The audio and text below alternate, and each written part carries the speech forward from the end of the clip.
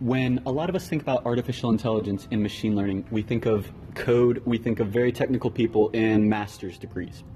Today on 365 Tech, Ashutosh comes on to talk about how now data science and machine learning and artificial intelligence are becoming more accessible to people without coding degrees, without technical backgrounds.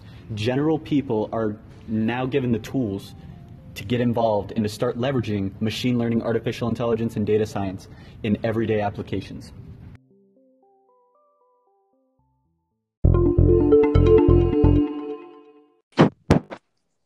Hey, Ashu, welcome. Hi Patrick, how are you? I am doing much better now that I'm hearing from you. It has been way too long since we've talked last. I just finished the introduction, and I totally forgot how much we collaborated while we were living in Chicago.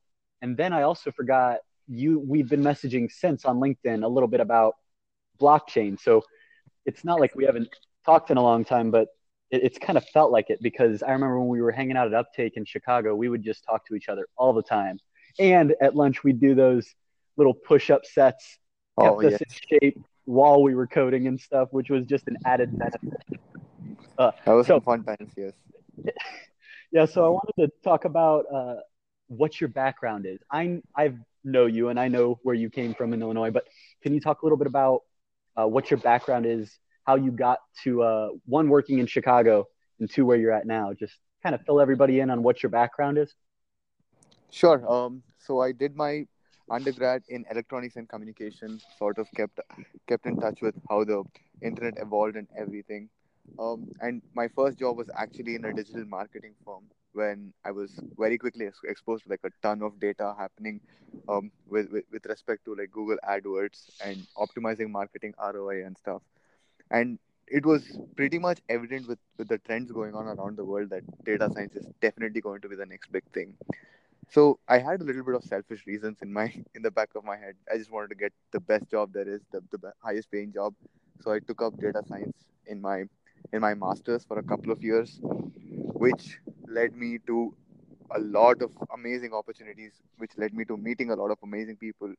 Um, that's where I met you at Uptake, and after Uptake I moved down to California, and right now I'm working for Realtor.com as a data scientist.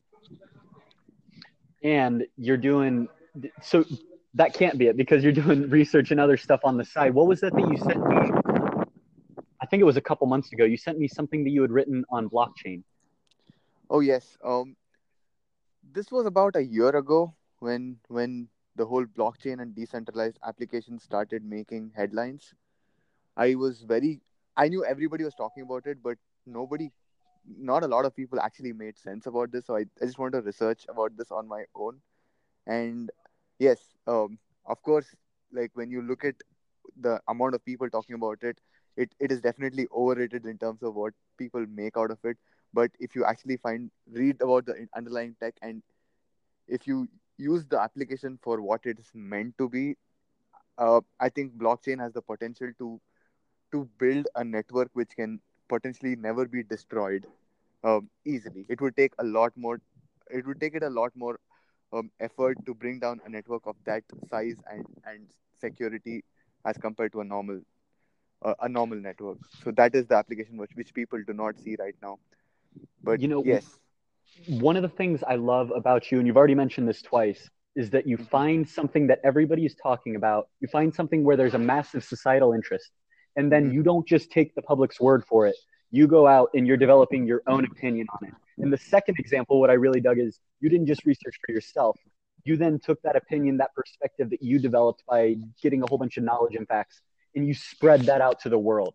I think that's incredible, and it enables collaboration so that way we can accelerate decades much faster to hopefully bring blockchain technology, as you're talking about, in a practical sense to businesses, to society, to start improving humanity. Yeah, we have seen it in cryptocurrency and we've seen positives and negatives with cryptocurrency, but if we do a little bit more research and if we talk about it, we can start applying it now. I think it's more of a cultural thing. Um, in fact, if you look at how the open source development has improved over the last few years, you can see the reason why so many people have caught on to it.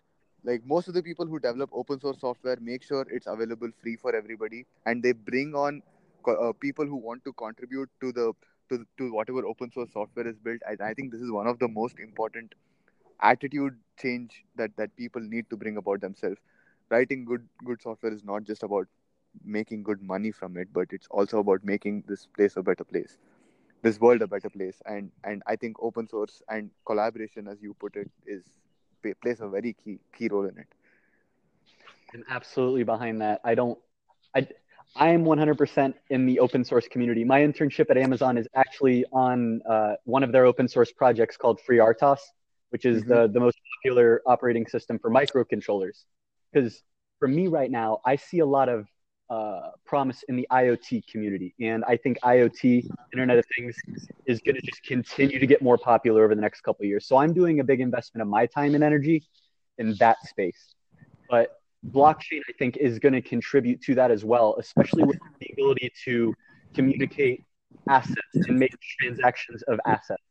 I think that keeping accurate records is one application. I really don't want to talk too much about blockchain because I feel like you know way more than I do. So me saying anything is just gonna It's not. if we have to talk about the three most important technologies right now in the world, according to me, is blockchain for the decentralization of whatever application you're building, and the second one would be IoT, because if you don't have things to connect among, there is no not you don't need any network to connect things, and the third one would definitely be artificial intelligence or machine learning. So these three things, if you are in any one of them, it's good. But if you bring all three in your skill sets, trust me, you're going to create a great synergy in this world. Ooh, ooh, I like that. One thing I wanted to bring up with you. I feel like I can't remember if I had this discussion with you or with the other employees that we had met at Uptake, but Hmm. the use of the term artificial intelligence. Some people get kind of weirded out when you say artificial intelligence, and they're like, artificial intelligence isn't here. That's general artificial intelligence, and that's not here for decades. Do you, when you hear people talking about machine learning, data science, artificial intelligence, are there terms that you prefer to use, or does it all kind of mean the same thing to you? I personally I started off by hating the term artificial intelligence simply because people bring with it a lot of bring with it a negative emotion, and because of which it may not be true, but it does bring about a resistance when people are when you ask people to like come on board with a technology like that. There is no such thing which is happening right now. Obviously, artificial intelligence is not developed to an extent where it can destroy the world, but it's more about statistics and math and simply using the data that is already there to make better decisions. This is machine learning and data science, which is very different from what people perceive as artificial intelligence, which people think is evil and might bring about our own destruction. These are very two different things, so people must know the difference.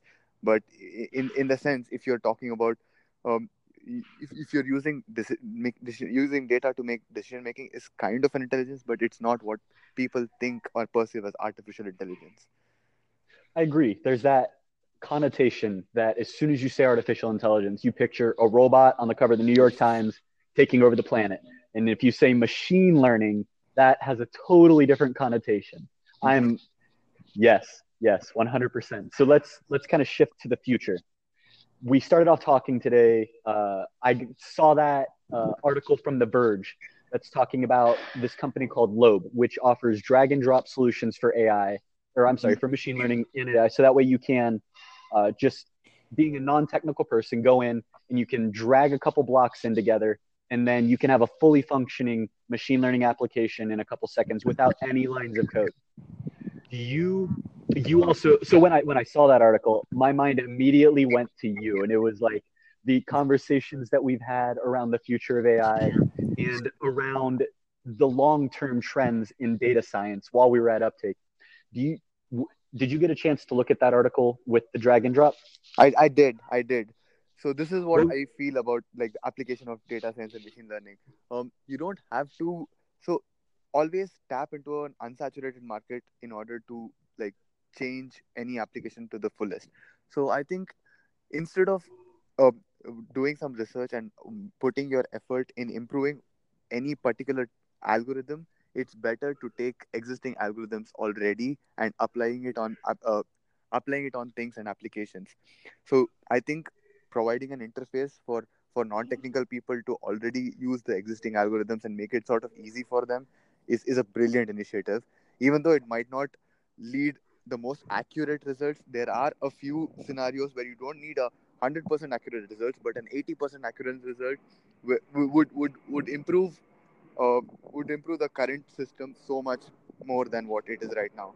So I think that is the space that should be tapped in immediately for the short term goals, and maybe we should look into making these applications better or more accurate maybe 20-30 years down the line. But for now, I think these drag and drop applications which anybody can use is amazing. I It's think the you need put of it the the hour. right way. Yeah, you said some people are going to be able to use it, but it's not perfect, and it'll provide 80% accuracy, or it That's definitely totally won't fine. be as accurate. Yeah, and it's totally fine.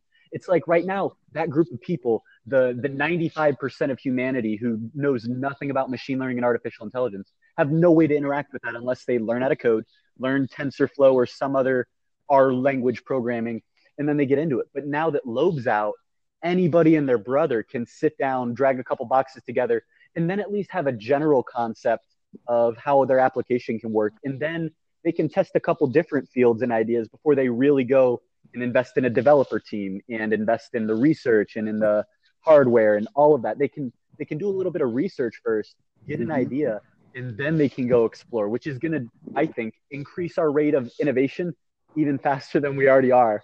It's like every new remix, every way that we take existing technologies and combine them in a new way to make a new thing, just creates so many new opportunities that we never even dreamed were. I'm really excited to see where it's going, and I'm glad that you are too. To be honest, I saw some stuff in the article where it was talking about people saying how bad it was that you're not going to get 100% accuracy, but your thought is again, not everything needs 100% accuracy. Mm-hmm. That is there. So Yep. yeah, I'm glad we connected really well. There was a lot less dissonance there, a lot less conflict than I was expecting. So, what do you for the next couple of years? What is your? You spoke on those three topics. Uh, is there anything that you're checking up on daily? Something that you're like, this is right around the corner. Once this comes out, it's going to unleash so many new things. Are there any technologies you're watching in particular, like real specific? Uh, I Nothing so far. I'm just taking it. I'm just taking a little time off for now. But if there's anything that I would, um, if there's anything that I would want, if I could wish some people would develop, um, I think it would be. So I've noticed that with my experience that the main problem with artificial intelligence or machine learning is that the source of the data itself is a little corrupted, and because of which you can never get accurate results. So if there's anything that I would like to spend my time on is like getting more accurate data sources, getting the inception of the data on point, and maybe then think of applications. Ashu, I cannot thank you enough for bringing your expertise and perspective on the show. I'm going to be pushing this episode out because you just brought so many value bombs onto the show. I don't think anyone's going to be ready. Yep. So thank you. So thank you for coming on, and we will definitely stay in touch to keep collaborating in the future. My pleasure.